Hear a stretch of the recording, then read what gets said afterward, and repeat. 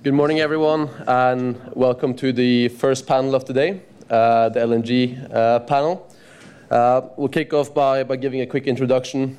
First off, on the left-hand side, we have Christos Economou of Cardiff Gas. Then we have Richard Tyrrell of Høge LNG Partners, Morten Nilsen, the pool manager for the Cool Pool, and last but not least, Jon Skule, the CEO of Awilco LNG. So the LNG market has been very challenging for the past few years, largely due to vessels being delivered ahead of the projects. But now we're facing some exciting times. We're facing the largest volume increase perhaps seen in modern shipping history, as more than 100 million tons of liquefaction capacity comes on stream. So I think the general consensus now is that we're going to be 30 to 40 vessels short by the end of this decade. So I'd like to start with you, Jon, and how you see the market balance going forward, and also how you see the changing market dynamics affecting freight rates in the years to come. Thank you for a very good question. I think it's fair to say that we've been through very, very challenging times, and things are looking a lot better. As you said, there's more than 100 million tons of LNG hitting the water over the next 3 years.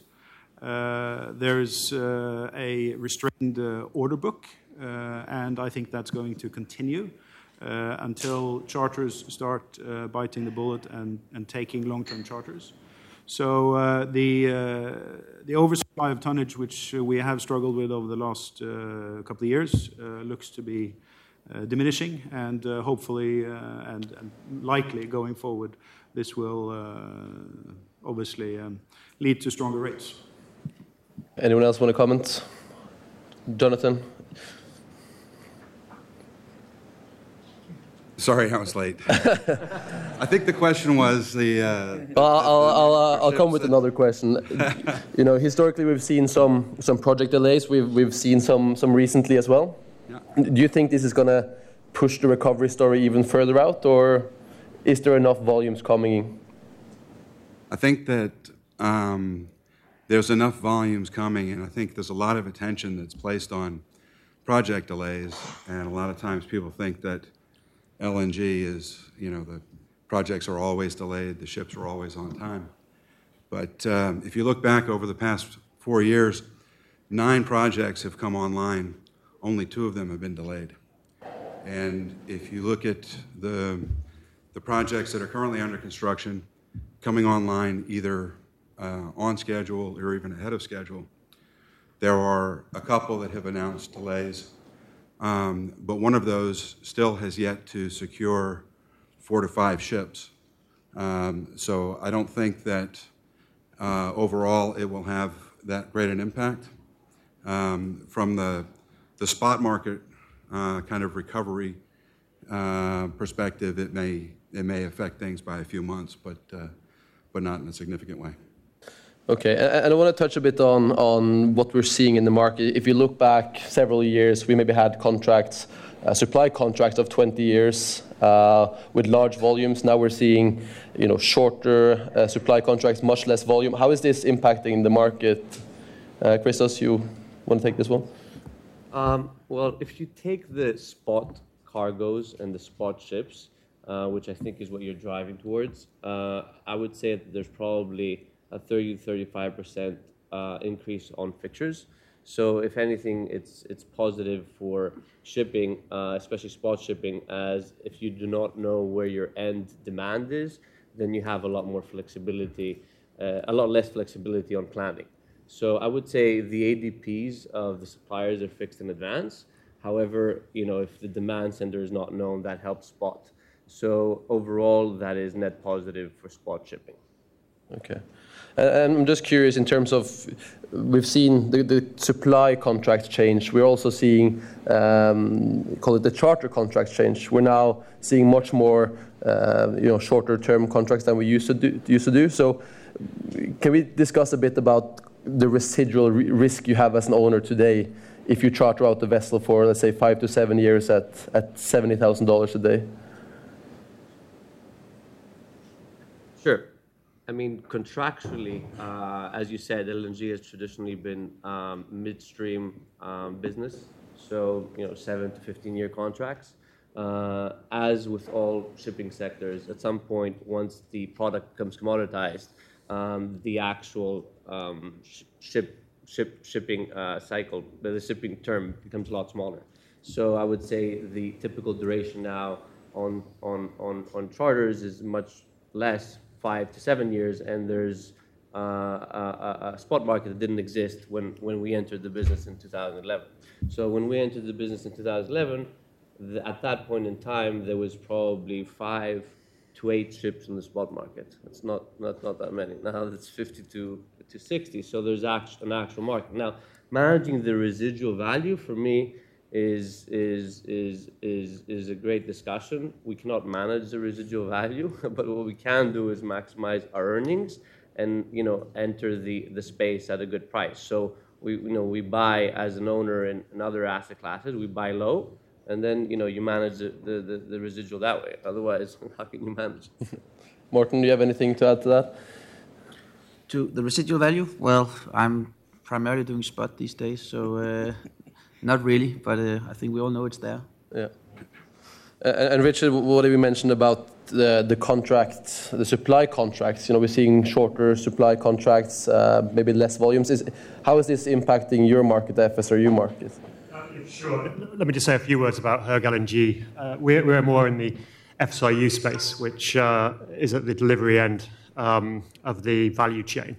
So we have what are effectively LNG carriers that have regasification equipment on board, and we take deliveries from a regular LNG carrier of LNG, and we warm it up, and we pressurize it, and send it out into the grid.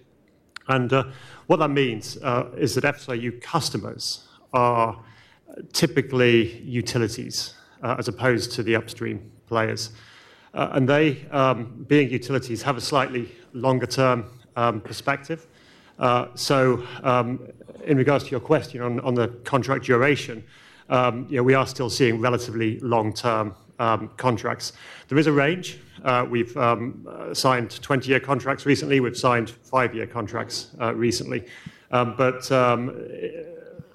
broadly speaking, the contracts in the FSRU space are longer, which is obviously a benefit, particularly when it comes to residual risk. And a benefit to me, because I run the MLP part of the business, which is dependent on stable long-term cash flows to pay out its 9% yield. Thank you. Asking at least 4 LNG owners what they think of the market, I think we're going to get a very unanimous answer. So I think I want to touch up on something that you may not agree on, which is the propulsion systems. And Jonathan, you have 6 Meggies on order. They're going to be the dominant force in the spot market, or the Meggies you have will be the dominant force in the spot market, many believe, and you're going to control that spot market. Do you think it's possible that the Meggies will see, a 10, 15, 20,000 premium compared to the other ships? Well, first off, while it would be nice to control the market, I don't think anybody can do that. But as far as the difference in the propulsion, the fuel efficiencies, size, and kind of boil-off rates,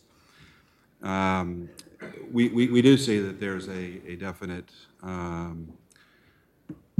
spread between the various vessel types and propulsions. There's a two-tier market right now between steam propulsion vessels and the TFDEs, or tri-fuel diesel electrics.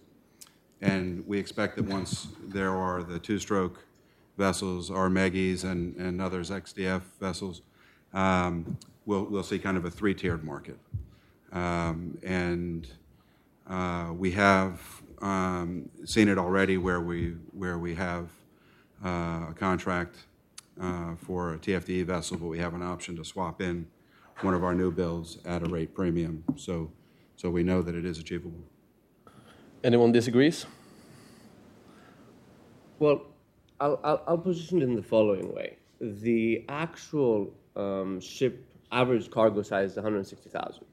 So that is your bread and butter. Now, out of the U.S., some contracts you can top up, but at these prices, nobody really wants to, obviously, because a lot of the trades are negative. So, the size difference of a TFD versus a MEGI is not really there.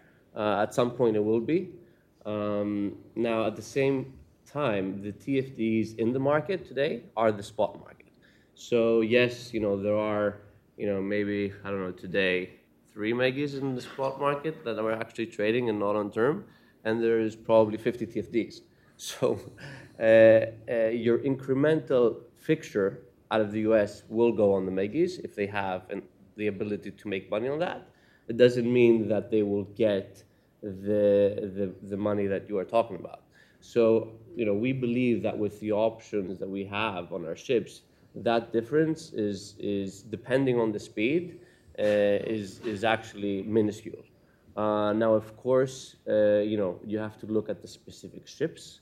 When TK ordered these MEGI ships back in 2000 and I think it was 13, DSME was going bankrupt at the time or wanted to place some orders, so they were selling basically these ships as the next, best thing that happened. So yes, there are some competitive advantages, but there are also some disadvantages to that. So it's very cargo, I would say, and customer specific. Now, overall, if I were to say what is the best propulsion today, I would go with the XDFs, because those are ships that in the end are two-stroke, have all the advantages of the MEGIs, and have an active containment system versus a passive, which for me is very important as a ship owner, because it manages the ability to preserve the cargo, which is what the actual customer wants. So, John, sorry to disappoint you, but at least in the way I'm saying things, but I agree that the MEGIs definitely have advantages, but if they were 10 to 15,000, then, everybody would, the customer doesn't pay for that difference. The customer just says, first ship, fixed, you're out. It doesn't say I will pay you, X amount more because you have a greater, better ship. And we can always compare TCs at the end of the year and see who acted better. Indeed. Jon, is that something you agree with? Not all of it. I think it's very obvious that MEGIs are somewhat better than tri-fuels, but it does very much depend on the trade. There are certainly trades where tri-fuels have an advantage. As today, we still see old steamships built early 2000 or even before still trading.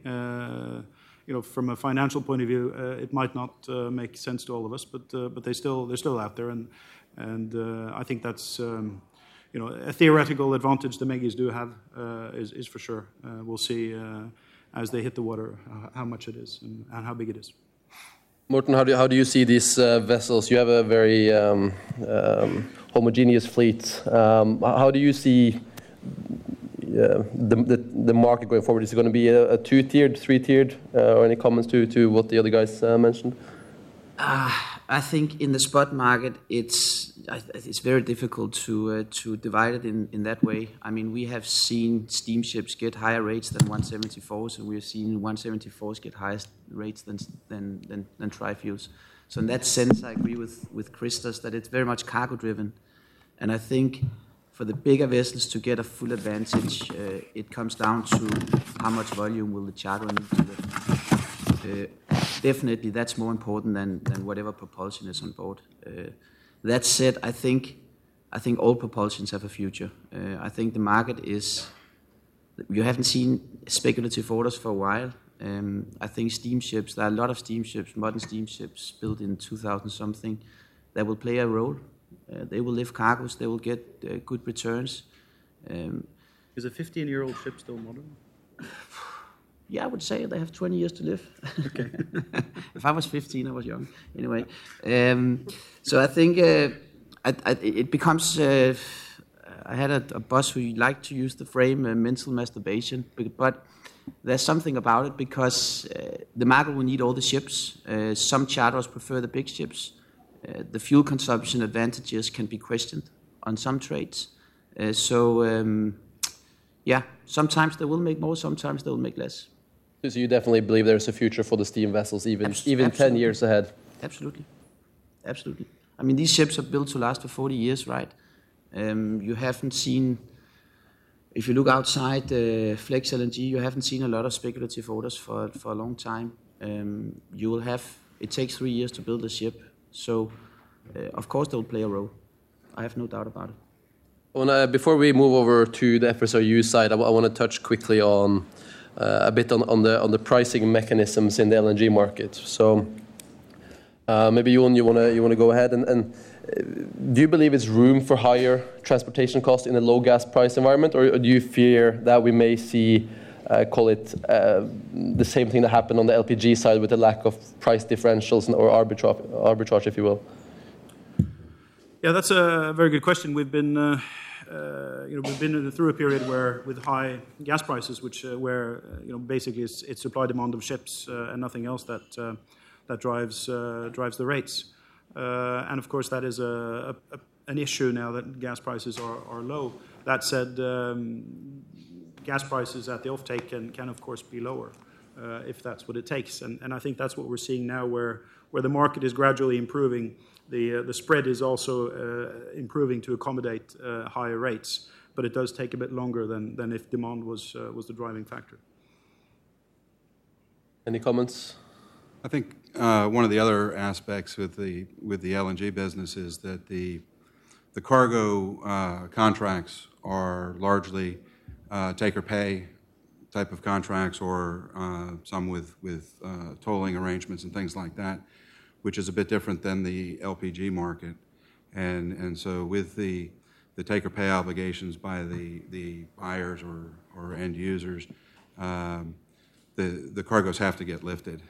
So much of the capex for an LNG liquefaction project, is already invested in the project, and the project proponents, of course, want to produce the LNG and make sure that it gets lifted so that their customers are paying for the cargoes, and they're recovering the capital for the project. So I think from that perspective, it's a bit different than the LPG world. And I have a comment to that. I think of course, right? I mean, when you've seen sometimes when you've seen the highest VLCC rates, the oil price has been $20. When I joined LNG 12 years ago, everything was long-term projects, and delivered price was $4, and ships got $75,000 per day for 30 years. Right. So freight was 25-30% of the cargo price. So traders and projects have been used to cheap shipping. They've taken it as a given, but of course you can still make a trade work at much higher freight. It's just about how you cut the pie. Thank you. We need to move over a bit on the FSRU side.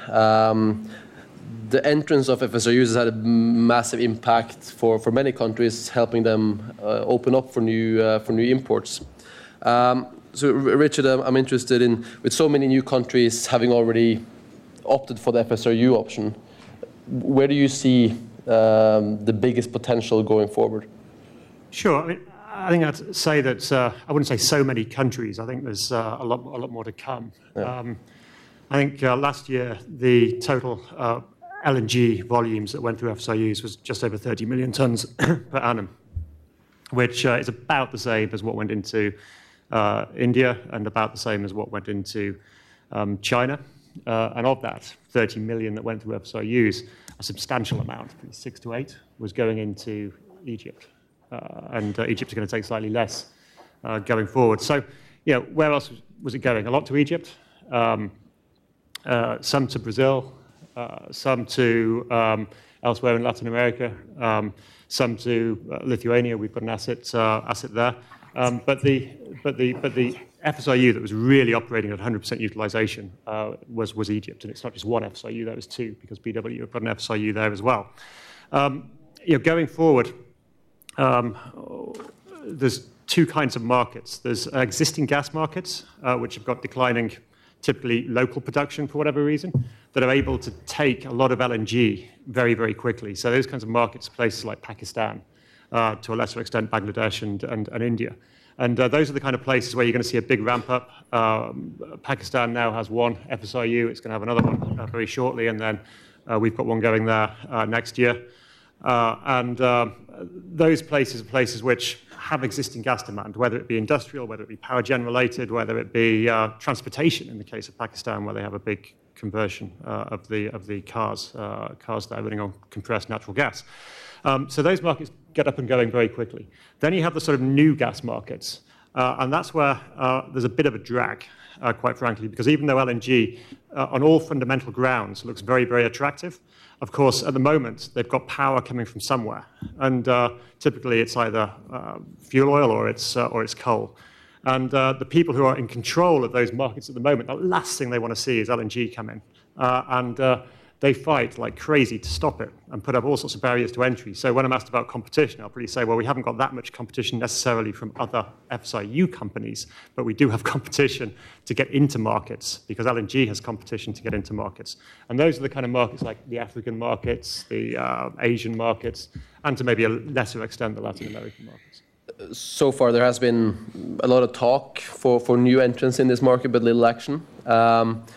If they eventually come, and Jonathan, I'll give this one to you. You've spoken about FSRUs before. Do you think the rates we have seen with $35 to $45 million EBITDA, EV/EBITDA 7 to 8 times, is that still feasible going forward, or will rates come down eventually? Well, I think if the market gets flooded with new entrants, then obviously that would probably be the case. But I think, like Richard said, that the competition is not that great. There are a lot of barriers to entry into the FSRU space. An FSRU project is really not a shipping project. It's an infrastructure project, and it's much more complex. There's a lot more that goes into the business development and project management side of things. But could the rates come off a bit? They may, and part of that is also related to the fact that the underlying cost of an LNG of an FSRU these days has come off. And how do you view the new build versus conversion aspect here? Richard, Höegh has gone for new builds all the way. Yeah, we've gone for new builds all the way. And now I think you've got a market which is split into three. You've got the older conversions, which are typically 120,000 cubic meters in capacity, and they simply don't fit well within today's value chain, where the average LNG carrier is 160,000 cubic meters. So the older conversions are typically going to find new work on smaller projects. And they aren't necessarily what we wouldn't necessarily expect to see them competing for our projects.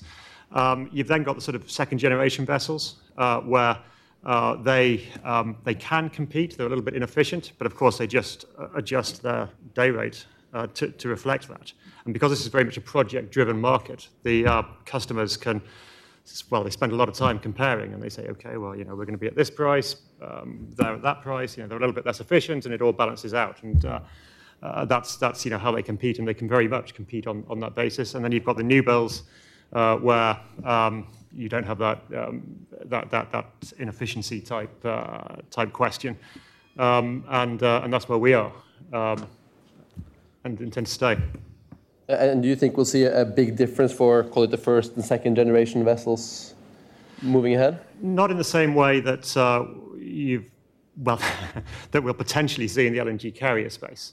First of all, with a FSRU, you need electricity to run the regas equipment. So that makes the tri-fuel or DFGs much more practical because you need power. And when we're running one of our vessels, we'll be running on, more often than not, only one engine out of 4, maybe 2. So we're not sailing through the seas at 19 knots. And therefore, the actual propulsion question, which I think where most of the technology has been focused, isn't so relevant in the FSRU business. Thank you. I want to move quickly over to the yard prices. We've seen the big yards reducing capacity as turmoils in offshore and many maritime segments, and we've seen asset values across the board come down. Morten, do you think is there room now for further reductions in new building prices, or have we already hit the bottom? I'm probably not the right guy because we are not really active in the new building market in the pool, so I'm not up to date on that one, to be honest. Christos, you have any views? Yes, I think as the previous speaker, which I believe was Adam Kent, correctly said, yards are under distress. They're cutting their sales force. The trade is just about to rebound in most sectors. So I would say now is the low time.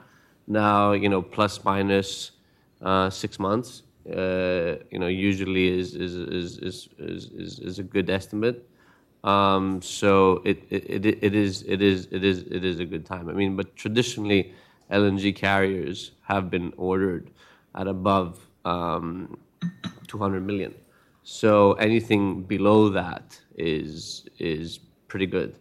So I would say yes. I don't expect the prices to go a lot lower than where they are, except if we see some major currency, except if we see steel price coming off, which I don't think is going to come off as much as or exchange rate. And if those are two variables, but otherwise, I would say the yards, the Korean yards produce 75% of all capacity.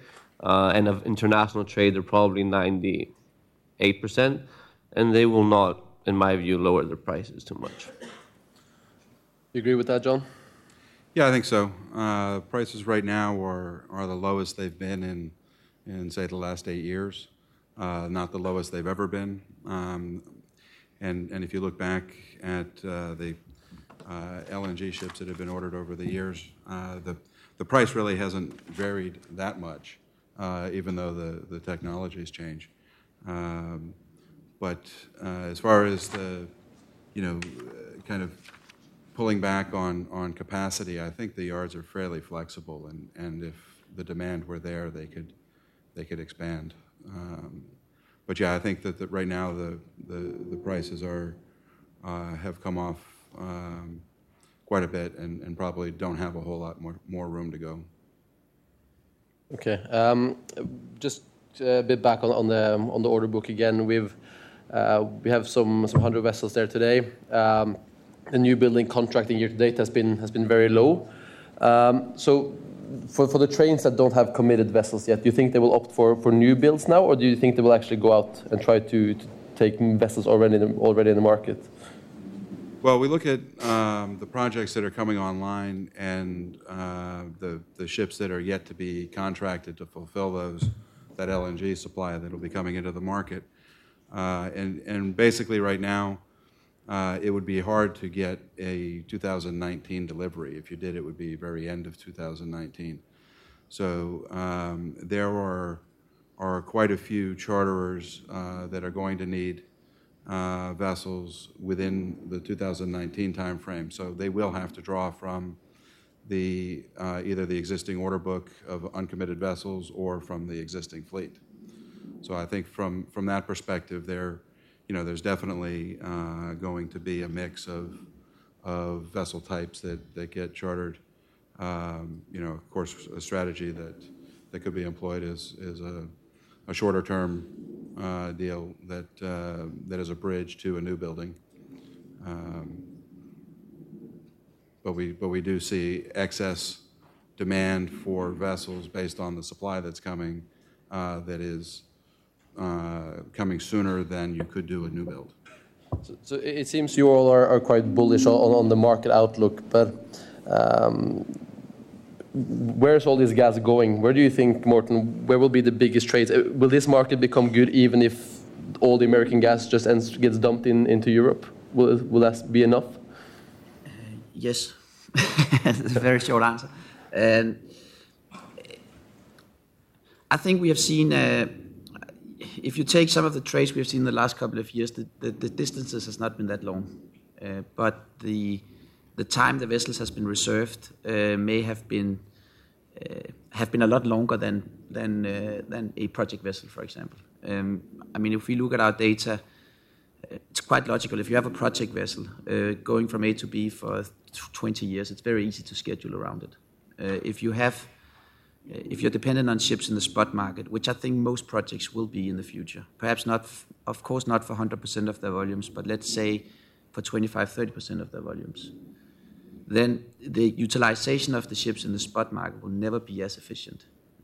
And going back to the point, Qatar, Egypt, for example, it's been a very normal trade for the last couple of years. Well, ships reserved for that trade has still been off the market for 5-6 weeks.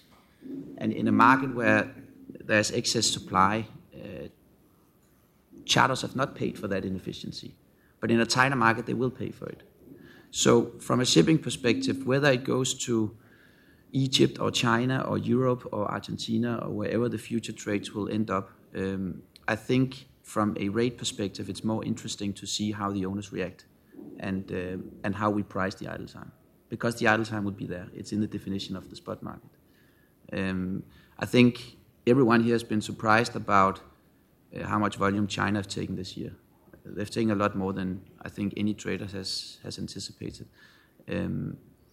But in the spot market, the impact has not been huge because it's been either desk sales or it's been on going back to propulsion steamships. So I think from a demand perspective, it's not really important because distances become less important. Of course, if everything went from west to east at a round trip, it would be good. But because of the inefficiencies in the spot market, the distances are not that important. So we think rates will go up irrespective of how long the cargoes will travel. Okay. And I would say I could prove it, but we don't have enough time. Do you have? What are your biggest fear? You know, what are the biggest risks that this recovery is not coming? I'm not thrilled about talking about risk or fear. Right now, my fear is that we've been through hell and we're not going to get out, but we are going to get out. That's quite obvious. I mean, as you mentioned, there's 100 million tons of LNG hitting the water. How can you be afraid? It's that simple. And I totally agree with Morten. I think ton time, as we call it, more than ton miles, is becoming more and more important. And the inefficiency from the LNG projects is fortunately phenomenal. Of course, that will improve over time, and also as LNG gets more commoditized, we'll see new routes. We'll see different trading patterns, and thereby also less efficiency than the projects have been used to over the last 20, 30, 40 years. Perfect. Thank you very much. I think that's 1 second left, so I think we'll stop there. Thank you very much to our panel.